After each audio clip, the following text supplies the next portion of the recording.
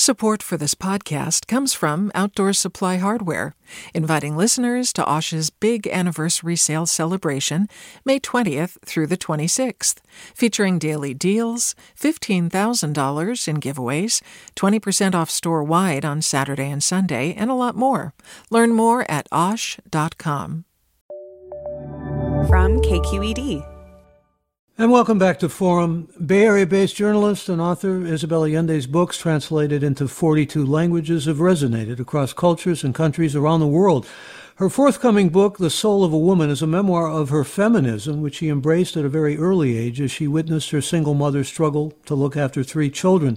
Isabel first appeared on Forum with me in 1995 and joins me today as I head into retirement to speak about her newest work. And bienvenidos, Isabel. Always good to have you with us. Hola, Michael. I'm so sorry that you are retiring. What am I going to do without you? Well, we still have a friendship, and that actually prompts me to say something in the way of an apology. It was wonderful of you and Amy Tan and at that tribute at the Commonwealth Club last week, which was a salute to my career and which I was very pleased about and humbled by. But, you know, I'm mentioning different writers that I'd interviewed.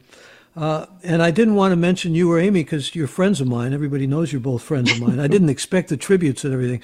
So then you suddenly appeared, and it looked a little bit... Thuy Vu even said, so she was interviewing me. She even said something about it. So I wanted you to be aware of that. And another apology, actually. I sent you a film by a friend of mine, which I'm going to plug here, Blair Gershko's excellent film about Justice Guzman in Chile. And I didn't... Yeah. It was upsetting to you, I think, to see and remind of all those terrible years under Pinochet. So apologies for that as well. No. You don't have to apologize. It wasn't upsetting. It just brought back a lot of bad memories. But it's good to remember how things were. Sometimes I ask myself, Michael, and I think this is something that every person who has been a refugee asks. Did I do the right thing? Could I have stayed? Why did I leave? Because you tend to forget in time how bad it was. So a film like that one reminded me that there were very good reasons why I left my country. And we've had conversations through the years about that and about your going to Venezuela and coming here. And it's been quite an odyssey. In fact, people have been sending in memories about forum programs they like. I received one memory from a listener, was brought to my attention by my senior editor, Dan Zoll, our senior editor, I should say, about loving the conversations you and I had because they seemed so warm. And this particular listener said it was like joining them at a breakfast table. That's nice. Yeah. Yes, I think that we really connected from the very beginning. And we'll stay connected till the very end. You're talking about some of your beginnings in this new memoir. They sent me a PDF that I couldn't access, but I will read it dutifully. The Soul of a Woman. It's out March 2nd. And this is really your lifetime of feminism, beginning with your mother having to make it alone. Yeah. Well, the idea of the book wasn't mine, actually. A couple of years ago, some years ago, I went to a conference in Mexico, and I gave a speech about being a woman, because it was a women's conference. And it became one of those virtual things, and it went all over. And so my publishers in Spain said that they wanted to do like a little booklet with it. And I read it, and I realized it was completely stale. Because in a few months, so many things had happened, the Me Too movement, and then the protests in the streets, and a new wave of young women and young men also that had invigorated the feminist movement. And so that speech wouldn't work. But I started thinking about my life and my past and where I have stood all my life about feminism. And I realized that I had been an angry feminist when I was 5 years old, before the word even reached Chile. I belong to a very conservative, Catholic, patriarchal, authoritarian family, and I was born in the 40s in Chile. I mean, can you imagine? In Chile, there was no divorce until 2004. That's how conservative the country is. socially conservative. And of course, I didn't have a word to define what I was feeling, but I could see my mom being in such a vulnerable position. My mother was abandoned by my father when I was not even 3 years old. And there she was, 25 years old, with 3 babies in diapers. And she had to return to her father's house and live as a charity case under his roof. My mother had, of course, she didn't lack food or shelter, and somebody was paying for the kids' schooling and all that. But she didn't have any income of her own, no freedom. She had to take care of her reputation, as it was said then, because she was a single mother, really. And at that time in Chile, no one in our social class would separate. I mean, the marriage stayed together no matter what. And my mother was able to annul her marriage because my father consented to the annulment on the condition that he would never have to take care of the kids. And he took it to the extent that he never saw us again. So my mother was in a very, very vulnerable situation. And I was very aware of it from early on. Even as a kindergartner, really. In fact, well, I was expelled from the nuns when I was 6. Supposedly because I was very rebellious, but I don't think so. I think it was because of my mother's situation. Your mother's situation also, as a longtime teacher of American literature, reminded me of writers like Grace Paley and Tilly Olson, who've also written about families abandoned. And here, like in Chile and like in so many of the countries to the south of us, there was a sense of women not having the agency or the ability to really go out on their own and make any kind of living because of the patriarchy. And you write about this as well, I'm sure, in ways that are really quite moving. But feminism really came to a kind of crescendo with you, though, when you became a female journalist. I know this because I know the trajectory that you went through, and I know you're writing about it in this book.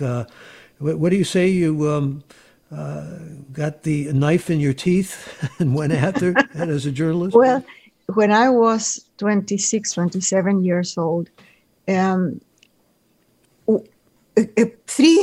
young female journalists started a magazine called Paula, which was a feminine magazine. I say feminine because it had all the glossy pictures of fashion and decoration and cooking and whatever, but all the content was feminist.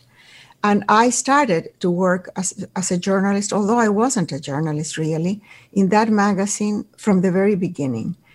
And these 3 women and myself, we really changed the culture in Chile. The impact of the magazine was astounding. To this day, it's considered legendary, an icon in journalism in Chile, because no one before had ever published or talked in public about things like abortion, prostitution, even virginity, menstruation, infidelity, all the subjects that are so important for women were never mentioned. And there it was, everything exposed and from a feminist perspective. So it really had a big impact. And I've always said that we were 4 young women with a knife between our teeth, ready to battle, for what we thought was needed. And at the time, being as young as we were, we thought that the struggle for feminism was such a fair, rational thing that we would have changed the patriarchy in 10 years, maybe 15. Now I'm 78, Michael, and I'm still living in a patriarchy. Well, but on the other hand, lots of changes have occurred, and some of them have been quantum changes, and I think you deserve a good deal of credit for that. You also are really grappling in this book with what it means to be the soul of a woman. That word soul, which is such a heavy theological word, and Joe Biden has been using it about America's soul, needs to be tidied up after the 4 years of the Trump administration, or finding its soul again. in many respects, you're writing about finding joy here, about being safe, about living in peace, and all of those things that not only concern women, but concern human beings in general. But with women, it has a lot to do with control over your own destiny, autonomy, and living life as joyfully as you can, freely. I think that the most important thing is to live life without fear. Women live in fear. It's in our DNA. And it's hard to articulate it because it's so common that we don't see it. Just a minor example, a young woman will not pass in front of a construction because men will say things to them. She won't get alone in an elevator with a man that looks a little threatening. Women are the first victims in cases of war, conflict, violence, catastrophe. Look now in the pandemic, the first ones to lose their jobs were women, and the first ones to be the victims of violence in this situation are women. There has been a surge in domestic violence all over the world. It's not only in the United States or in third world countries. It's all over the world that women are now locked indoors with the abuser. And there's no one watching, no one that can help. Femicide and violence against women in exploitation and many other forms is rampant all over. So when young women in industrialized societies in the West think that everything is already achieved, that they don't have to worry, that they are okay, that feminism is no longer in or no longer, well, it never was sexy, but they don't want to identify with it, they have to think of their sisters in the rest of the world. And they have to think how privileged they are. So we need to fight, keep on fighting. But it's a joyful fight. I always think of City of Joy, this organization that Eve Ensler has in Congo, where women who have been gang raped, tortured in the most horrible ways, they have lost everything, including their children often. They go there to heal. And part of the healing is dancing, telling stories, singing. So the healing is joyful. And they go back to their communities and become leaders in their communities joyfully. We had Rodessa Jones on just yesterday, in fact, talking about the need for storytelling and dance and all of these ways to find a way back from what, in many cases, of course, is suffering and despair. This is, by the way, also a fundraising period for KQED Public Radio, and for more information about how to support KQED, simply go to kqed.org. I'm Michael Krasny.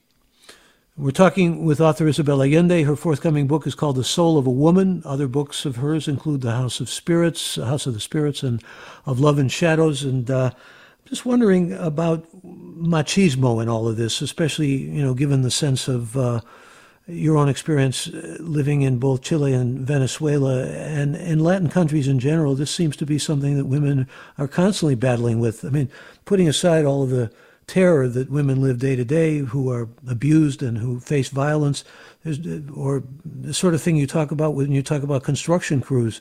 It's just that everyday kind of insulting that goes back to male supremacy and males' belief in supremacy. Yes, what is the patriarchy? It's a system of oppression that gives dominance to the male gender over women, first of all, but also over other men less powerful, and over nature, other species. It's male dominance, supremacy, as you say. That's what it is. And what is feminism? It's a philosophical idea that needs to change, and we need to replace the patriarchy by a management of the world in which men and women participate in equal terms, a society in which masculine and feminine values have the same weight.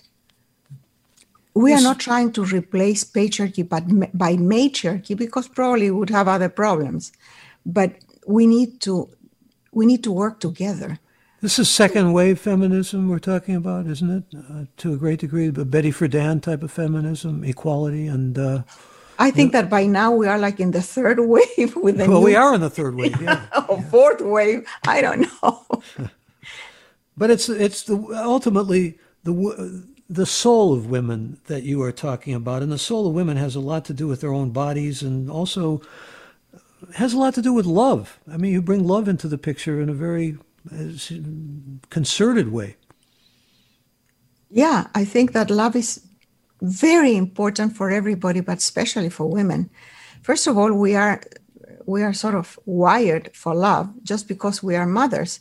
Biologically, females are the ones who take care of reproduction and the species, not only human, but in every other species also.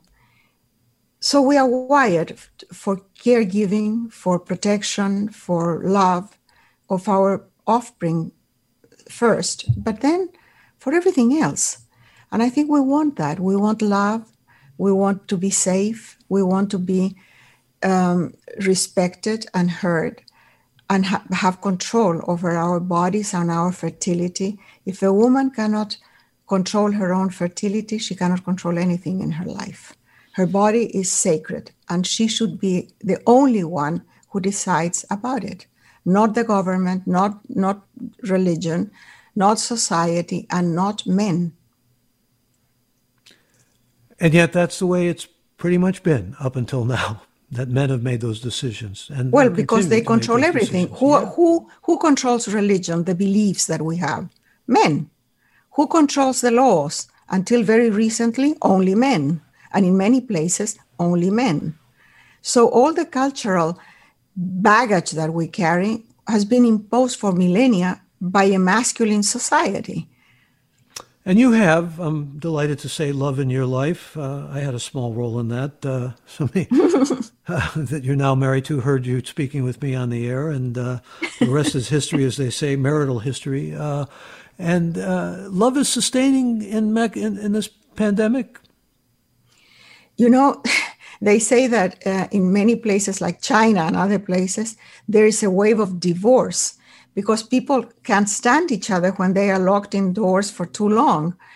It's a test for any relationship. I'm lucky because in spite of the fact that I live in a tiny house and that I was not prepared for another relationship, my marriage with Roger is working pretty well, and we've been able to accompany each other in the pandemic and support each other. Roger is a little paranoid about the virus, and I'm not, because I was raised with Chilean water, tap water. So I don't believe in germs or bacteria. Still, I try to take care because of him mostly. So I support him in that, and he keeps me at home. Well, we're doing good. I wanted to go, I'm just going to read a quick comment. Beverly writes, "Thank you, Isabel Allende. You encouraged me to write and not keep editing my boyfriend's books. This is a lovely interview with my favorite and also inspiring Michael Krasny. So good to hear your voice coming out of my radio this morning." And another listener says, "Why is it that men raised by all these feminists are still so happy to keep the patriarchy alive and kicking?" There's a question to grapple with, but I want listeners to hear the great Jackie Wilson as we go out here with our conversation with Isabel Allende. The new book is called The Soul of a Woman, and I thought this would be an appropriate way for us to end this conversation. Isabel, always great to have you. Thank you. Thank you so much. Thank you, Michael. Take care. When you're away to hear from me today, to be loved, oh, what a feeling to be loved. Funds for the production of Forum are provided by the members of KQED Public Radio and the Germanicos Foundation and the Generosity Foundation. Support for Forum comes from San Francisco Opera. Set 10 years after a school shooting, the critically acclaimed opera Innocence takes us into a complex emotional journey where our understanding of innocence and guilt is constantly upended. Kaya Sariaho's ethereal score collapses the past into the present as a community of survivors grapple with how to move forward. Don't miss the highly anticipated American premiere of Innocence. June 1st through 21st. Learn more at sfopera.com. We've all got those parts of our house where the internet just won't go. Well, if you had wall-to-wall Wi-Fi from Xfinity, you could worry less about dead spots. Because with wall-to-wall Wi-Fi from Xfinity, you get fast speeds, reliable connection in every room, and power for all of your devices, even when everyone's online. That's wall-to-wall Wi-Fi only with Xfinity. Restrictions apply, not available in all areas. Actual speeds vary. All over the country, we need to improve reading in Wisconsin. Schools are changing the way they teach reading. I'm calling for a renewed focus on literacy. We have gotten this wrong in New York and all across the nation. And it's happening because of a podcast. I think your podcast has changed my life. And I'm going to share this podcast with everyone I meet. Sold a Story investigates how teaching kids to read went wrong. New episodes of Sold a Story are available now.